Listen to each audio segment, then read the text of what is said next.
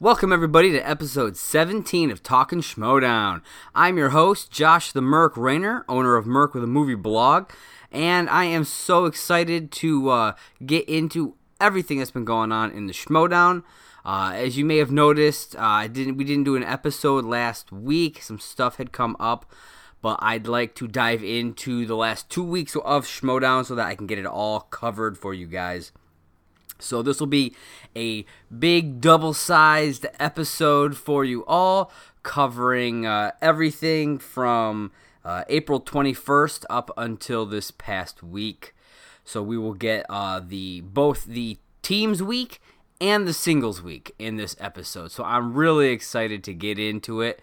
So without further ado, let's get ready to talk Schmodown.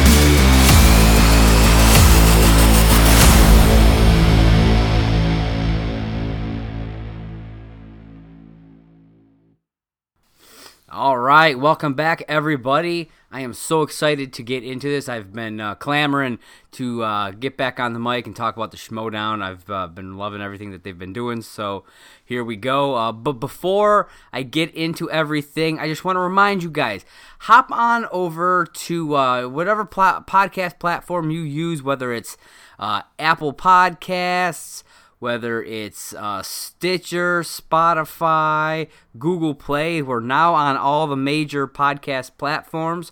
So please head on over and subscribe to the feed. It is the Merc with a Movie Blog podcast feed. So please do that. Rate and review. That would help us a whole lot if you would go ahead and do that. So thank you very much for that. So getting into it, I'm going to start off by kind of going over some of the news from the last couple of weeks. There's a little bit that has kind of built up over the last 2 weeks. The MCU exhibition match is currently available for the $5 and up patrons.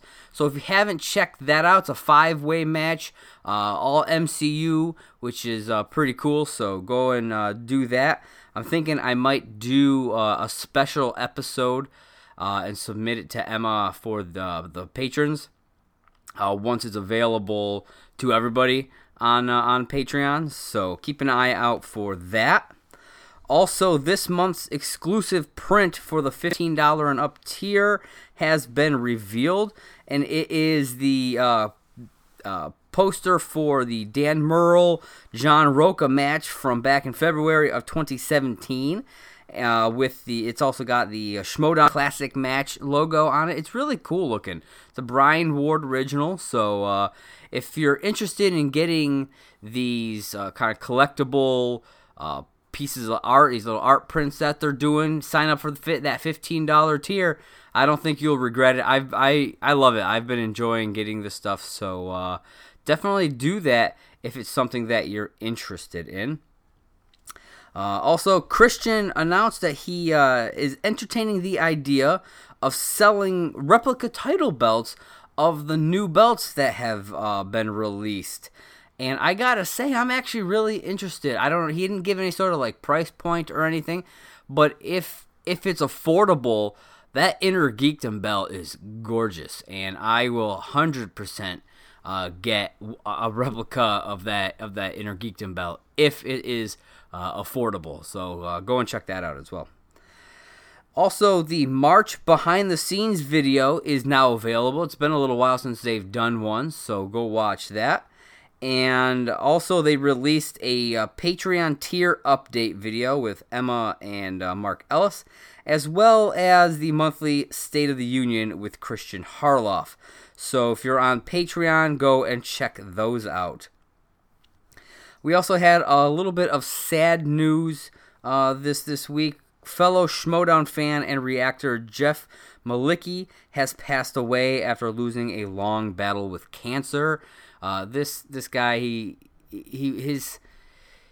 was just like a bright, shining light, when it came to that kind of stuff. And his enthusiasm for the game was infectious. It really was. Like, he loved it. And so it's a sad loss to lose someone like him, a fan like this. So I'd like to express my condolences to his family and his friends, and just take a quick moment of silence for Jeff Malicki.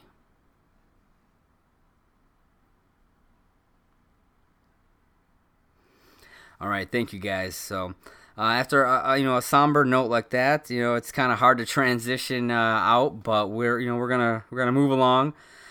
So this, I'm going to start off with the week of April 21st through the 27th, also known as the Teams Week. Start off, we had a new Inside Schmodown, and it was the championship preview with Ken Knapsack. He talked about the Chicago event that went down and everything from there. He kind of went into the histories of superhero news and the evil geniuses. Kind of talked a bit about JTE, where his kind of rise through the Schmodown. And then he talked about the championship match of Dan Murrell versus Bibiani, which we'll get into in the second portion of this podcast. So it was a good episode. It was kind of weird seeing him without a guest, but Ken he's such a professional, and he's so good on the mic when it comes to this that I think it really worked, and he was able to put on a great show no matter what. So if you haven't checked out the championship preview with Ken, go and check that out over on the YouTube page. All right, match 1 for the team week was Founding Fathers versus the Wildberries. The opening scene started off with Grace Hancock and Eric Zipper. They were in the back talking. He claims that she said that he was in and Mike was out. That he was essentially replacing Mike, and that he would become the leader of corruption. And she denies it all and kind of laughs it off at it, laughs at him about it. It's like, honestly, Zip, sorry, but I don't see you as the leader of corruption. If you honestly believed that, then sorry, because, yeah, that was never going to happen. Then, of course, Mike Kalinowski himself enters the room. Eric's not happy about any of the stuff that's going on. Then Mike pulls out his phone and talks to someone, gives it to Grace, who says, "I'm so excited for you and Stacy. I can't wait." This obviously squashes that rumor that Eric Zipper was going to be Stacy's partner. This rumor has been proven false now, so we can kind of just all push that aside. So who could it be? You'll actually, if you are a patron right now, up on the Patreon feed, you can check out their match. That tag team match is actually up now for all patrons to see, and will be coming out on Thursday for the rest of the public. So if you really need to know who her partner is, sign up for Patreon and go and check out that match, which is up right now.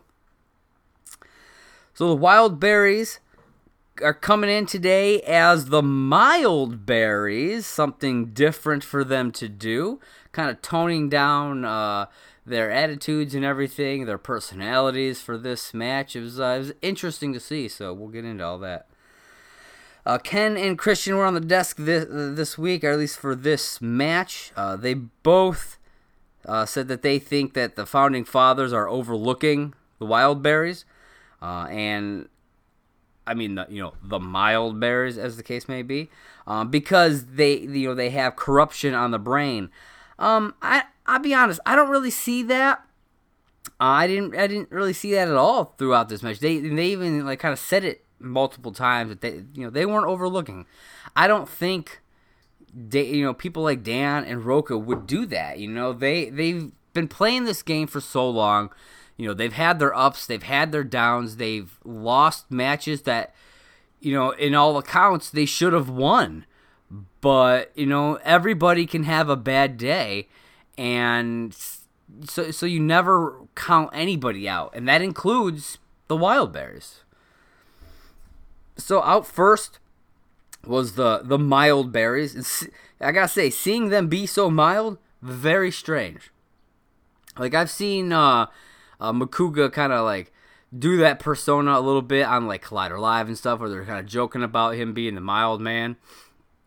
However, when it comes to the Schmodown, that's not a persona that you see, and so it was really weird to see him and Elliot be mild for this match. Then the Founding Fathers came out. I gotta say, I thought their theme music, they had a combined theme music, it was really interesting. It was like a Western, Jaws kind of remix. It was really cool. I dug it. So then we get into the match. And, as expected, the Founding Fathers, they do great here. They end up in the lead at the end of round 1, 12-8. I mean, what are you going to do here? Makuga did actually pretty good. He got 5 points out of his total, his possible 8. So, like, he kind of stood toe-to-toe with the Founding Fathers, who each got 6 during this round. However, it was Elliot who kind of fell behind, only managing to get 3 points total out of this round. If he had been able to kind of catch up a little, grab a few more of those answers, who knows what would have happened during this game. But, Makuga actually, I mean, no matter what people may say about him, he's he is a pretty decent player. I don't think he's really championship worthy, and I don't think he thinks that he's that either. But he is a good player, and he's entertaining to watch. So, anytime he's going to have a match, I'll be there, with bells on watching that. So, like I said, ended round 1, 12-8. It's not a great place to be. 4 points behind at the end of round 1. It's not great. So we get into round 2. Founding Fathers defer, and the Mild Berries spin Spinner's Choice, and they go with Comedy. And they actually do pretty well here, getting 5 out of 6 questions correct for a total of 9 points. However, they did miss one, and the Founding Fathers were able to steal for 2 points. The question was, what gum sponsored Ricky Bobby in Talladega Nights? And I knew this one right away because it's one of mine and my brother's favorite scenes in the whole movie. And I was really waiting for them to say the line from the movie, which is, if you're not chewing Big Red, then fuck you. And it was just playing in my mind the whole time, and I couldn't believe that they didn't know it. A Will Ferrell movie and something like a line like that, I could not believe that they did not know the answer to this. It blew my mind. So that kind of set them back a little bit. And throughout this round, they used 2 of their 3 JTE rules. Once on that question that was stolen, and once on their last question in which they went multiple choice. Ending this portion of the round 14-17 in favor of the Mild Bears. So they're up by 3 here, but the Founding Fathers still have a whole round to go, a whole second round here to go. And they spin Tim Burton, almost landing on opponent's choice, and decide to stick with it. And they also end up 5 out of 6 questions, but they only get 8 points. They went to multiple choice a couple of times, and they missed one of their questions. Unfortunately for the Mild Berries, they were not able to capitalize for a steal. Ending round 2, 22-17. They fall behind another point. And if it wasn't for that steal, they would have at least had a little bit of a gain, on them. They would have only been like 3 points behind, but that steal really cost them in round 2. after the events of round 2, the Mild Berries return. They decided, I'm sure they had this planned out to where if they, I'm curious if it would have mattered if they were behind or not. Because, okay, so what happened is they're behind 5 points at the end of round 2. The Mild Berries return. They ripped off their shirts, started chugging booze, being belligerent. But like I said, I really wonder if they had been ahead at the end here, would they have still done that? I don't know. I'm interested, but I guess we'll never know. Then we get into round 3. The Wild Bears are up first. Question was, who composed the score for Avatar? Josh was debating who to say. Almost went with James Horner, but then went with Hans Zimmer. And unfortunately, because he second-guessed himself, he got it wrong. The answer was, in fact, James Horner. He got upset about this, went and grabbed the title, and he disrespects the title. He threw it on the ground, picks it back up, grabs it, and flosses his crotch with it. People not too happy about this, and honestly, it's not cool, bro. Not cool. You don't disrespect the title that way. You just don't do it. I understand Makuga's not a wrestling fan, so he doesn't understand what the titles mean, really. And how disrespecting them like that is a big deal. To him, it's just a game. It doesn't matter to him when it comes to stuff like that. It's just fun. It's funny. No, it's not. It's not cool. It just wasn't. So the Wild Berries go for their 3-pointer. Elliott misses it. He uses up the last JTE rule. Isn't able to capitalize. And then it comes down to their 5-point question, in which, again, they're unable to score any points here, resulting in the Founding Fathers winning via TKO 22-17. They completely screwed the pooch in round 3. Maybe they should have stayed the Mild Berries. Maybe they shouldn't have gotten crazy and just started chugging booze and gotten all, belligerent and everything like that and wild, and should have stayed focused. Who knows what could have happened. But, it didn't happen, and so there it is. So, in back, Roca calls out, actually, as he's exiting the stage, Roca calls out corruption. So, he wants to see them. He wants to get Mike and Chance back in the ring, and I think we'll see that sometime soon. I really do. During the interview, Dan calls Emma over and suggests that if they win in Houston on the 18th, they should face corruption at the Collision, at the Schmoedown Collision. The formerly Collider Collision, now the Schmoedown Collision, which makes sense. Emma says she'll think it over, but is strongly leaning toward a yes. And that's what it's going to be. I don't foresee it not happening that way. Again, unless they don't win against Double Toasted in Houston on May 18th. So we'll see what happens there in about a week and a half.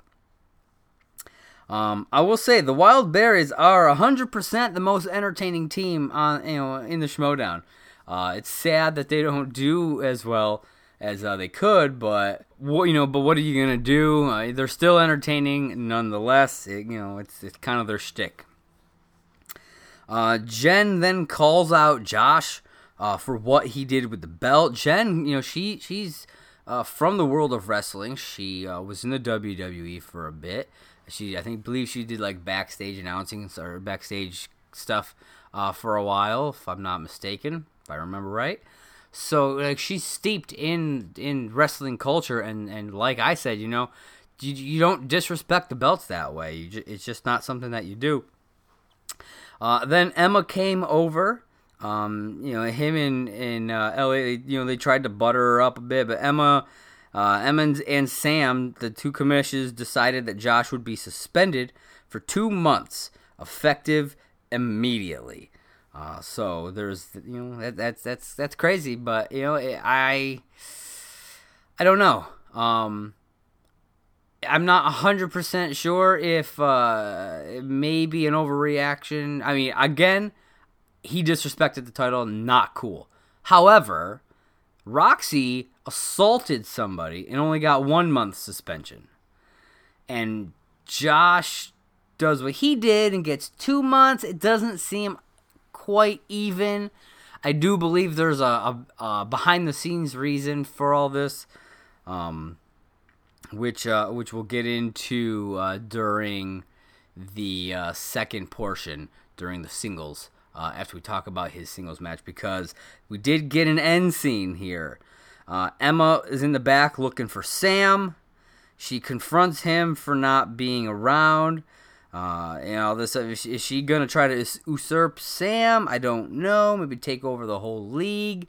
This will lead to Sam kind of stepping up over the next week, doing some other stuff, kind of acting a little weird, which we'll get into over the next few matches. So then we get into match 2 for the week of April 21st through the 27th, and that was Evil Geniuses, which is now JTE and Lon Harris with Jonathan Harris as the manager, versus Superhero News, Sean Gerber and Sabina Graves. The opening scene for this match, Sam in the back. Makuga comes up to apologize to Sam. Then Sam offers him a stipulation. He says that if he plays Paul Oyama and wins, that his suspension will be over. But if he loses, that they will add an extra month to his suspension. So obviously, he reluctantly agrees. This is a tough one. We'll see the result of that when we get into the singles week, but not looking good for Mr. Josh Makuga. So it's weird, I gotta say. It was weird to see 2 team matches in 1 week outside of a tournament. And the same goes for the singles when they did it. I'm not 100% sure why they went this route. I don't know if Christian, after all the stuff with Chicago and everything, they're just trying to kind of shuffle things back together and whatnot. But it just seemed weird. I don't know. It was odd to get 2 team matches and then 2 singles matches instead of having them spaced out at all. I don't know. It was kind of weird. Then we got the official return, like I said, of the Evil Geniuses, since they had to split during Anarchy due to JTE's injury. And so the first out of the curtain was Superhero News. They had a cute little puppy with them. I thought that was fun. And then out came the Evil Geniuses. And we get into the match. It stayed pretty close for the most part. Really, it was very similar to the last match, the Founding Fathers and Wildberries match, where 2 of the players got 6 points, 1 got 5, and 1 got 3. It was like the same numbers. It's just they weren't on the same teams, the way they were in the other one. The score at the end of round 1, 11-9, so it stayed a bit closer than it did in the other match. But we saw Sean kind of being the weak link here, going through, only getting 3 points out of his possible 8. Sabina actually led the charge with her and JTE both getting 6 points. And Lon only getting 5. So this was a nice showing for Sabina Graves. Not so much for Sean, but definitely for Sabina. I think she's definitely got a future in the Standard League. Round 2 came around, and the Evil Geniuses spin directors and stay. They go through and they wipe out their entire category, getting all 6 questions right. They went to multiple choice twice, so they end up with 10 out of a possible 12 points. Then, so it ends this portion of the round 21-9. They are up by 12 here at the end of their portion of round 2. And if Superhero News wants to catch up, they have to literally clear the board with no multiple choice just in order to tie. They spin Modern Classics and decide not to go with that. Respin and get 80s movies. Not a great showing here. They go to multiple choice for the first 5 questions. of their 6 total questions, they only managed to get 2 of them correct, and both of those were multiple choice. So they only ended up getting 2 out of their 12 points. The Evil Geniuses managed to sneak away with 2 points of steals. They steal 2 of the questions for 1 point each. Yeah, this was not good. Not a good second round, because Evil Geniuses end up walking away with a KO win here, 23-11. So they end up winning, getting they keep that 12-point buffer and walk away with the win, never even having to go into round 3. They get themselves a KO over Superhero News. It's a fairly quick match because of that. I don't know, that round 2, man, I don't know what was going on, but it was rough to watch. It was so hard to watch that one go down. I definitely think Sabina has promise in the singles league. Obviously, 80s is not her strength, but that doesn't mean that something else, some other categories wouldn't be. Not everybody has strengths and everything. So, that happens. I do think I can see her making a play for singles. I think Gerber should go back to, because I know he's done some stuff in Inner Geekdom. I think he should go back there and focus Inner Geekdom. As we find out during the post interview, Superhero News, they decide to amicably split, which I get it. They haven't been doing great. And it's time to move on, do other things. Apparently, they had talked about it. They had too many of the same strengths and weaknesses, so they weren't really able to complement each other as well as other teams have. So I get that. Neither of them knew 80s, So you need a partner who can really fill in those blanks. So I understand. But like I said, I think they should hit some singles runs. Sean should go back to Inner Geekdom, do some stuff over there, see what happens. And Sabina should try out the singles league. I think she could do well.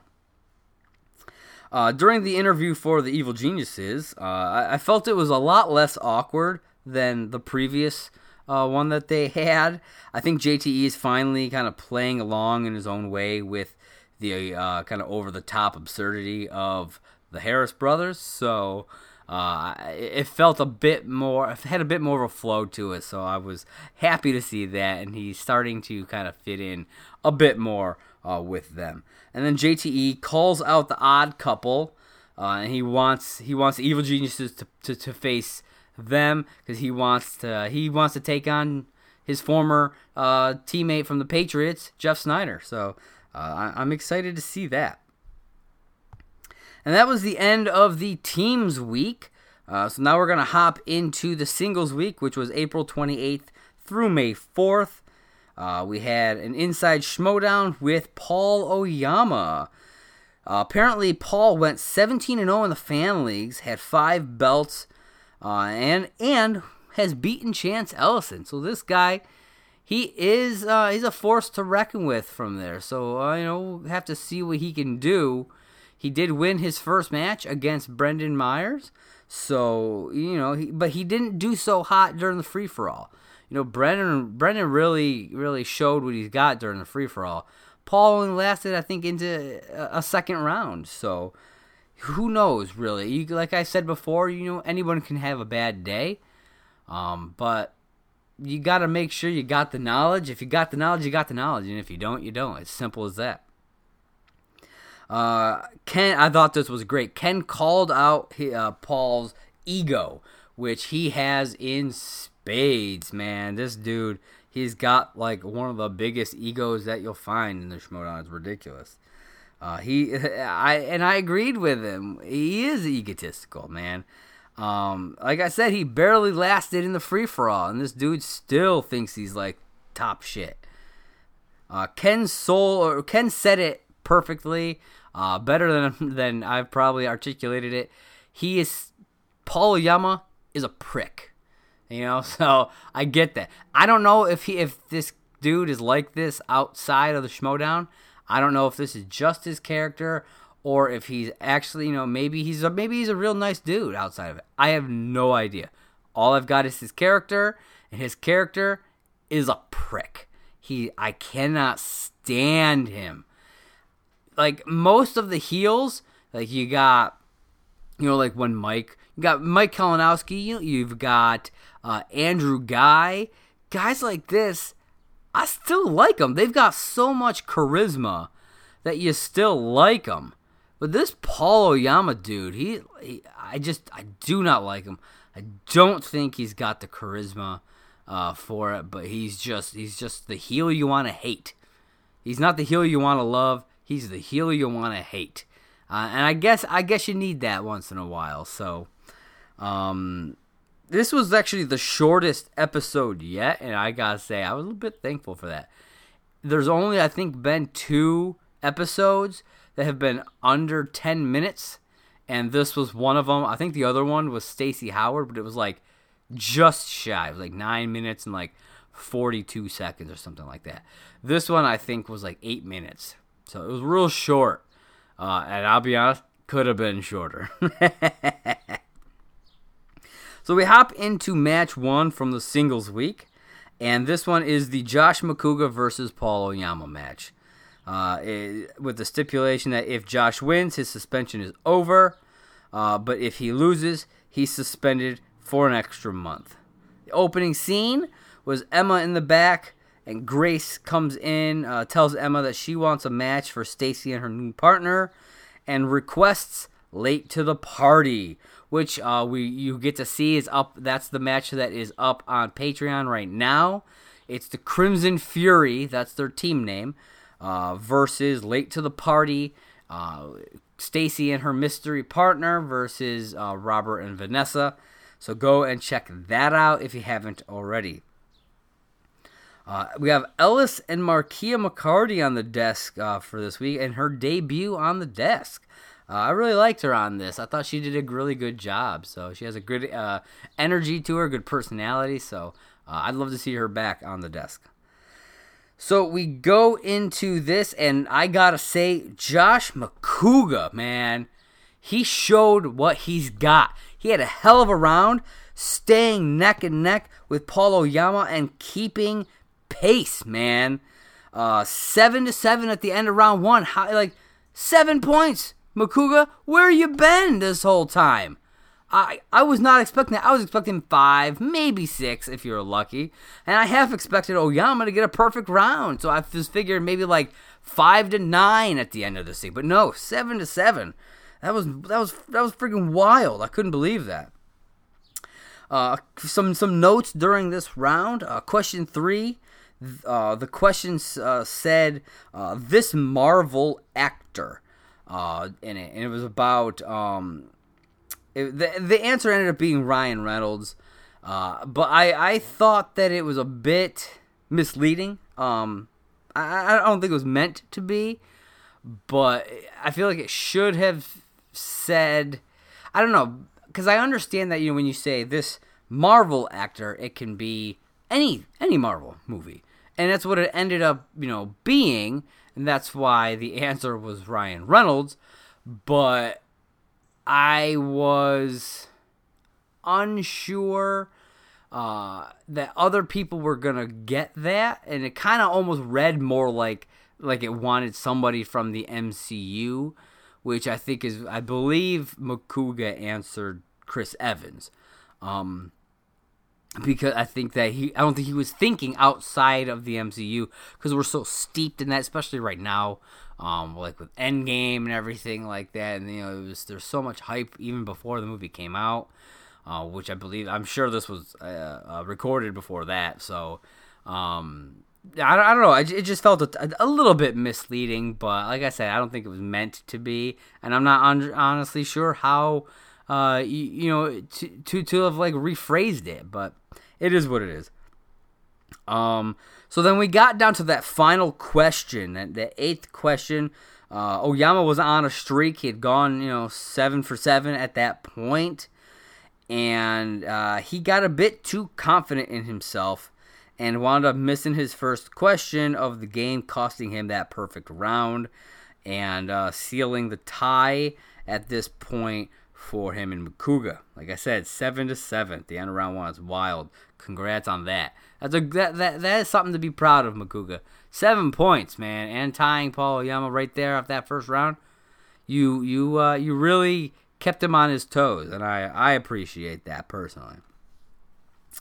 So we hop into round 2. Josh defers, and Paul spins spy movies, decides he doesn't like that, and re-spins to classics, and gets 3 out of his 4 questions right for 6 points.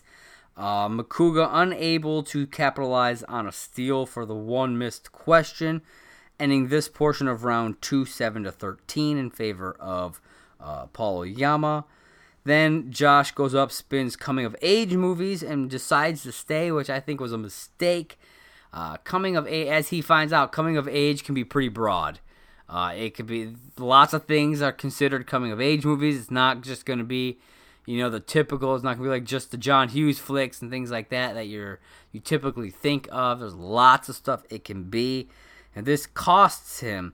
He ends up only answering 2 out of his 4 questions for 2 points. He goes multiple choice on all 4, missing 2 of them and allowing Paul to get a steal off of 1 of them. So at the end of round 2, we go from a tied game to a 5-point deficit, 9-14 in favor of Paul Oyama. And he falls behind hard at the end of round 2. Then we get into round 3, and his rough rounds just continue here as he's only able to get his 3-pointer, giving Paul Oyama the TKO win of 14-12. Not a high-scoring thing, but he didn't have to do too much either, So, unfortunately for Josh, he did not win this match. And then we find out that he is suspended now for an additional 2 months, which I don't understand why, they changed it. Because in the end credit scene from the week before, it said 1 month. And they even played that again at the beginning of the match, or of the video. So it said 1 month, but they changed it to 2. I have a feeling that because when I was listening to Collider Live recently, I believe it was Collider Live, Josh had talked about he had called in to the set, and I guess he's like writing a script or something. So because he was out, and I believe he was writing a script, and so I'm wondering if that's what's going on. If he needs a few months off to work on this script. And that's and that's the big reason. And I'm wondering if he ended up needing more time or something, so they changed it to an additional 2 months. If he, I'm sure he was confident that he wasn't gonna win, and that's why he was okay with putting it on the line. They probably would have. The thing is, I doubt he would have played anyways. Him and Elliott, they don't play often in general, so it wouldn't have shocked me to have, even if he had won here.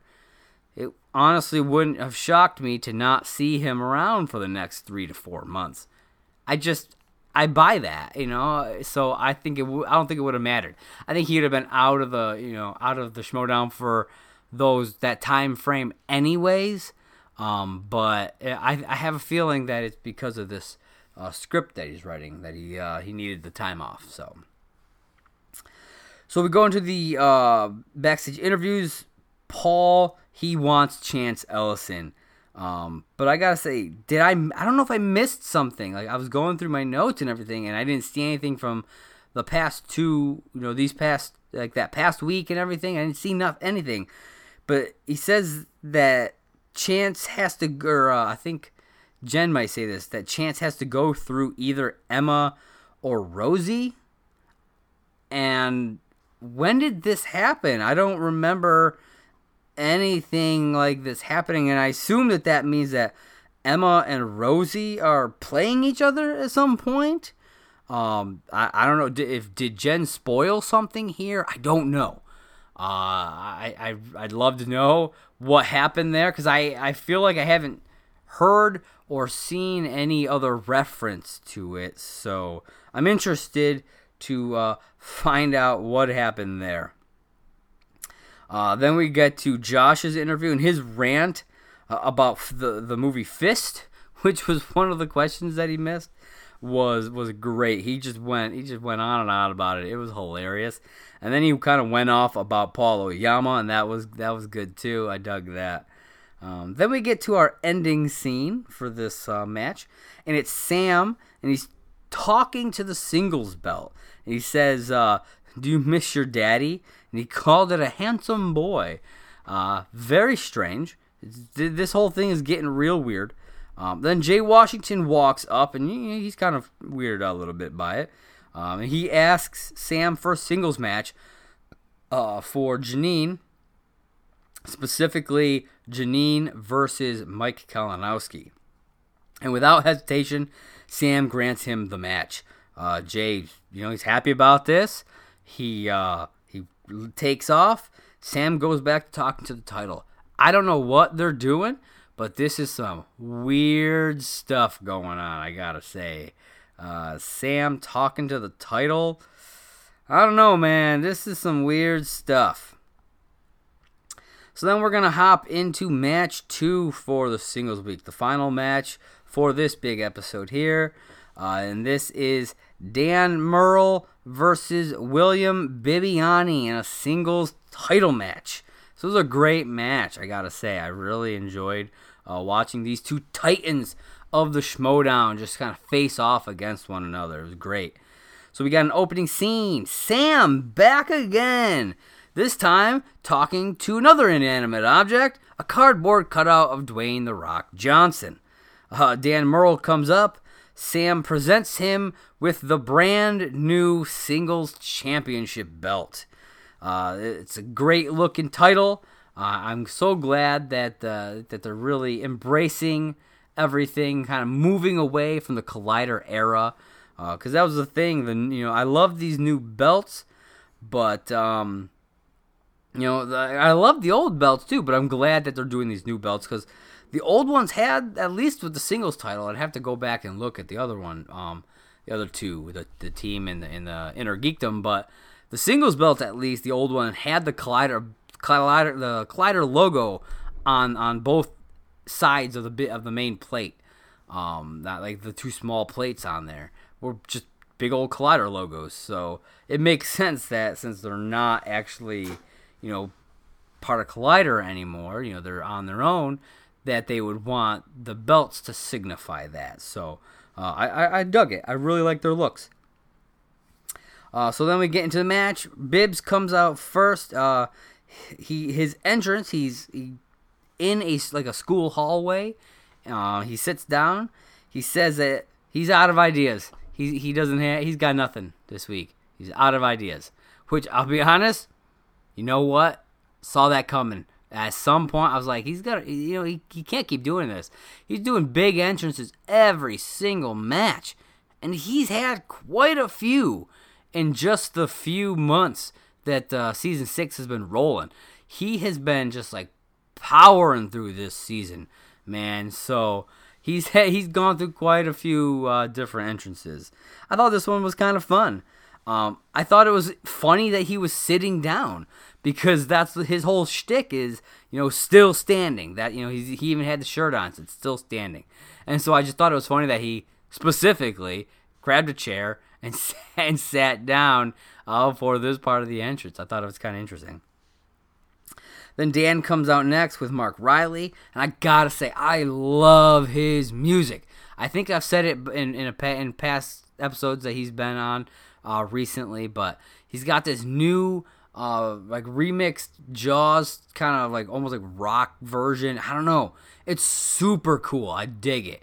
And I would download that, man. I love it. It was I really like his music. It's really good. What I thought was kind of cool, Dan chooses to stand as well, kind of out of politeness, is what he says, to William Bibiani. So I thought that was cool. See them both standing. However, he is very tall, so he had to kind of like crouch a bit to keep himself in frame.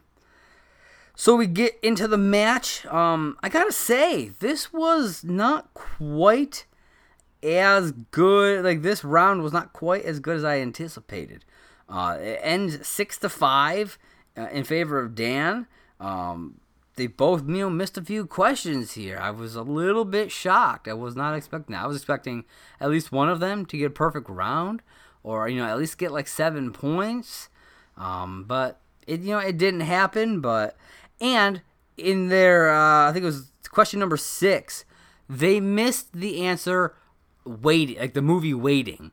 I'm almost like, dudes, come on, that movie is so good. I love Waiting. That is one of my favorite like Ryan Reynolds comedies. It's so, I don't know, to me, it's so funny. The sequel's not great. Still Waiting, if you guys have seen that. But the Waiting is one of my faves. I love that flick. So if you have not seen Waiting, go and check it out. Justin Long, Anna Faris, Ryan Reynolds, Dane Cook. Got all kinds of people in it. I think Dave Koechner's in it. So many great actors are in this. So many great comedic actors are in this movie. It's so funny. Go check it. If you have ever worked in food service, you will understand the plight of these characters. It was great. So we move into round 2. Dan removed the spinners and opponent's choice, which I think is the smartest idea. No champ should ever leave those on. That is toying with fate too much to leave those on. I would never do that, and I'm glad that he does not either. Dan defers to Bibbs, and he spins Drama, decides to respin, and lands on Kevin Smith. And I was like pumped about this, man. I love every time that Kevin Smith, that wheel slice gets landed on and gets actually stick around, because it doesn't happen very often, and that is one of my categories right there. I love the Kevin Smith category. For me, I would have gotten 7 points, because there was one question that I would have needed to go to multiple choice, because I just could not pull Michael Parks' name. I was sitting there, I was like, oh my god, what is his name? I can picture him. Frickin' what is his name? And I know that if I'd gone to multiple choice, I would have gotten Michael. I would have, they would have said Michael Parks, and I'd be like, bam, that's who it is. Because as soon as Bibbs said it, I was like, oh yeah, it's fucking Michael Parks. I knew it. It was on the tip of my tongue. And so yeah, and I knew the other 3 questions, without multiple choice. So I would have nailed that. And I love every time, because it makes me feel a little better. I was like, I at least have one category that I know for a fact I'm gonna crush it if I'm ever in there. So Bibbs gets all 4 of his questions correct. He does go to multiple choice on one of them, his 4th question, which was what was the name of the first porno that they were filming in Zack and Miri Make a Porno, and that was Star Whores. And I knew that. I've watched that movie so many times. It's so funny. I love it. It's such a good one. He had to go to multiple choice for that, and I assume he just was unsure. But then while he's doing it, he says he's like, I just wanted to hear you make up some weird porn movie names. But there were some funny ones in there as well. Then Dan goes up and spins Stanley Kubrick and stays with that. And just like Bibbs, goes 4 for 4 for 7 points, going multiple choice on his last one, exactly the same. So it's pretty much a wash for this round, ending round 2, 13-12 in favor of Dan. Then we go into round 3, which was the betting round. Category wound up being mixed bag. One of the worst categories to get, but one of the most intriguing categories to get when it comes to the betting round. Both Dan and Bibbs wound up betting 2 points. However, Dan got it right and Bibbs got it wrong. It ended up being a movie release dates question, and Bibbs was not able to capitalize on that. And this is where it pretty much sunk him. Really, this is where the game ended, because he ends up with a 5-point deficit here. 15-10 at the end of round 3. It was a big miss for Bibbs. When something like that happens, it's almost impossible to bounce back from. It really is hard, especially when you have a seasoned vet like Dan, who's been he's a 3-time champ. So he's been in lots of title matches. So he's done like the speed round. So it's like you can't bank on just being able to dominate the speed round, because he's been there. He's been able to do that. And it kind of shows here as both Bibbs and Dan wind up buzzing in twice and getting their answers there. And in one of the fourth question, neither of them did, because they were unsure. But round 4 ends up just being a wash, because they both end up with 2 points. So you end round 4 17-12. Bibbs goes into round 5, the final round, with a 5-point deficit, and that you don't want to be there. I mean, at least he didn't fall any further behind in that betting round, or in that buzzer round. But he also didn't gain any traction either. So, and it seemed like he was, because he nabbed those first 2 questions in the speed round. So it was like, oh yes, okay, come on, Bibbs, let's go. But then he wasn't able to get anything on the other 3.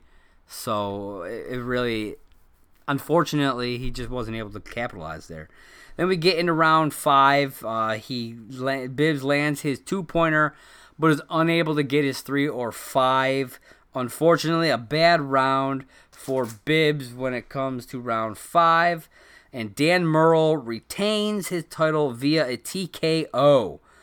This is actually his 8th KO out of 12 wins. And he is actually the first to reach 12 wins. So this is huge. He is the GOAT, man. He is the great 3-time champ, first to hit 12 wins.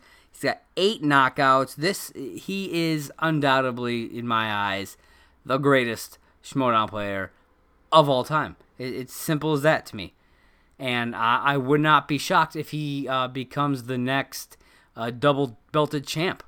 Him and Roca as the founding fathers. I wouldn't be shocked if they wind up with the belts. So, like I said, this was a rough final round for Bibbs. So, but he stays strong. He gets back and he's like, you know what? This was just a practice match, and he wholeheartedly believes that he will see Dan again. He does still have that number 1 contenders match that he can use whenever he wants. So we'll see kind of what happens there. He's still high up in the ranks. He could work his way into another title match just on his own, So we'll kind of see what happens for the rest of the season. There's still a ways to go in this season. So, and I gotta say, it's really nice to see Dan Murrell so invested in the game. He was really into it during his post interview.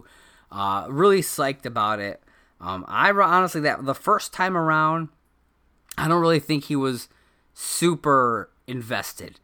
I think that he enjoyed playing, but I don't think he was nearly as invested. And now he is, and I love it. Then we get into our end scene, and Emma is back. She is in the back talking, and Rachel comes up to her. Apparently, she called Rachel back there. Rachel, gives Emma a bunch of compliments about how great, she was as manager and all this stuff. And then Emma presents Rachel with the brand new Inner Geekdom belt, which is absolutely gorgeous. I love this belt. It is phenomenal, and I really do hope that Christian ends up being able to do replicas, even if it's like the little the little kid, like the toy replicas, they're made of I would be cool with that. I don't need a full-size belt that's going to cost me $200. if it's like $40 and it's like a real small thing, I'm down with that, man. Because these things are gorgeous, and I would love to have all three of them personally. Then she, so they do that, and then she presents her with the tag team belt because she is a double champ in her geekdom and tag teams. So that was great. I kind of wish that Clark was there to get her belt as well, but it is what it is. She's probably busy. I mean, she does a lot of stuff, and she's working over with DC on DC Daily, so I get it.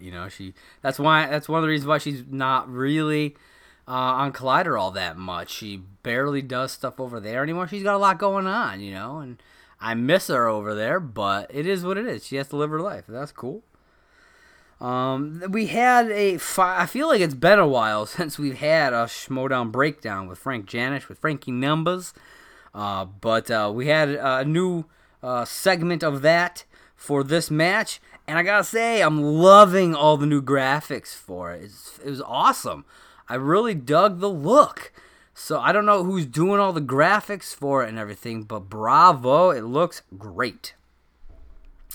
So that wraps up everything for this double episode here. It was a little bit shorter than I expected, to be honest with you. I was expecting like an hour and a half worth of stuff, but got about an hour or so, which is a little longer than usual. So but I'm really glad I was able to get in and talk about the last 2 weeks of the Schmodown. And coming up on next week's show, I'll be talking about the tag team match Crimson Fury, which is Stacey Howard and her mystery partner, versus late to the party Robert and Vanessa, coming down from Arizona to face off against Crimson Fury. So I'm excited. I've missed late to the party, so it's nice to have them come back and do this match. And if you're a member of the Patreon, like I said, you can go and check out that match right now. It's available to all patrons and will be up on Thursday for the rest of the public. It's got a great cover image. I don't know if it's been made public yet. If the cover image, at least, is like the thumbnail's been made public. But it shows what the costumes for Late to the Party will be, and I really dig it. I'm excited to see it. I haven't watched it yet. I'll be watching it in the next couple of days, but I'm excited to see it. I'll also be covering the Mark Riley versus Jeff Snyder match. With this match, if Jeff does not win, their manager Roxy is suspended for an additional month. So we'll see what happens there. It's going to be a good match, I think. Mark Riley and Jeff Snyder, a couple of powerhouses, a couple of vets. It's going to be good. And they'll also be talking about the new episode of Inside Schmodown. It wasn't up when I checked before starting this recording, but on the schedule it says Roxy Schreier, who just was on the show recently. But it does make sense, seeing as Jeff Snyder is has a match this week, and that the stipulation affects her. So it makes sense, I guess, that she would be back on the show to talk about all this stuff. So I'm interested to see if that is accurate, if it's even up yet. Check the YouTube page to see if that's up there. If you haven't been watching Inside Schmodown, I highly recommend it. They're only usually like 10 to 15 minutes, so take some time and go and check it out. They're really cool.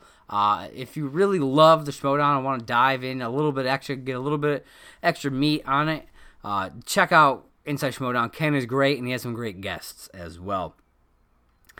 Also, coming up soon, the May 18th live show in Houston from the Booker T Arena. They'll be facing off they'll be having their matches inside of a wrestling ring, which is really cool. It's going to be Ben Bateman versus Andrew Guy, former brothers facing off against one another. Who's the boss and the family colliding. So I'm excited to see that. And we'll also see the Founding Fathers versus Double Toasted in a tag team match. So I'm pretty pumped to see this show. Like I said, that's May 18th. I believe you can still get tickets for it. So head on over to I believe the site is theschmodownlive.com.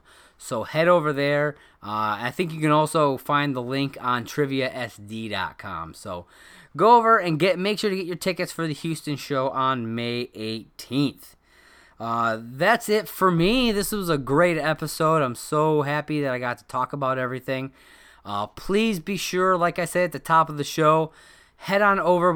We're on all the major podcast platforms: Apple Podcasts, Stitcher, Spotify, Google Play, and of course on SoundCloud, which is where I load it directly.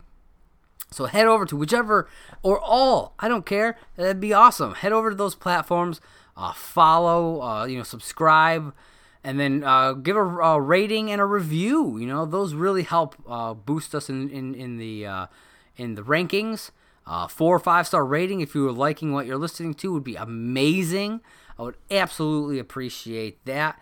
And if you ever want to talk Schmodown or anything else, hop on to to my social media accounts. You can find me on Facebook and on YouTube at Merc with a Movie Blog. And you can find me on Twitter and Instagram at Movie Blog Merc. And be sure to check out the other podcasts that I produce and upload on the site, on the feed, which is After Live. It's the unofficial Collider Live after show. We've got Mike Janik, we've got Jay Wade, we've got a new host coming in. We lost Sean, unfortunately. He was unable to continue on the podcast. We wish him all the luck in whatever he does next. He was a great co-host. We've decided, though, since we lost Sean, that we are going to kind of switch it up and look for a female co-host this time. Get that female perspective in there.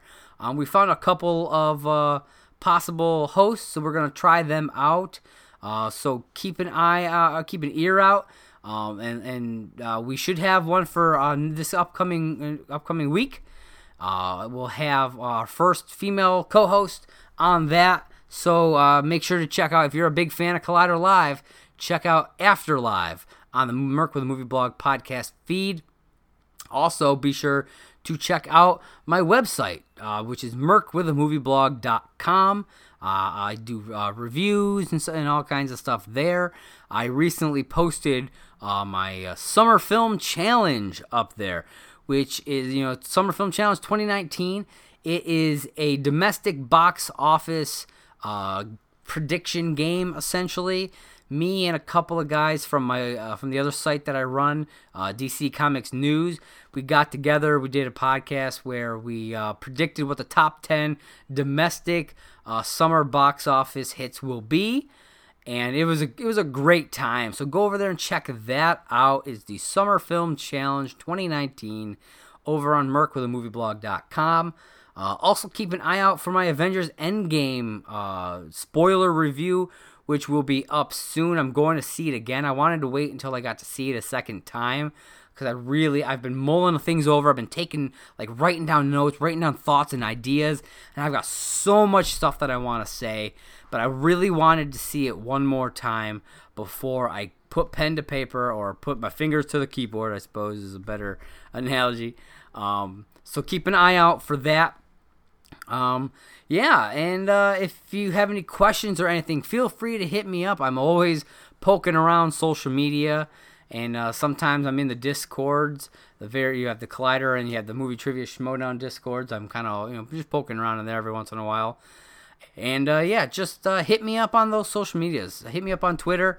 Follow me up on Twitter. I've been trying to build the Twitter page a bit, so please go over there and do that.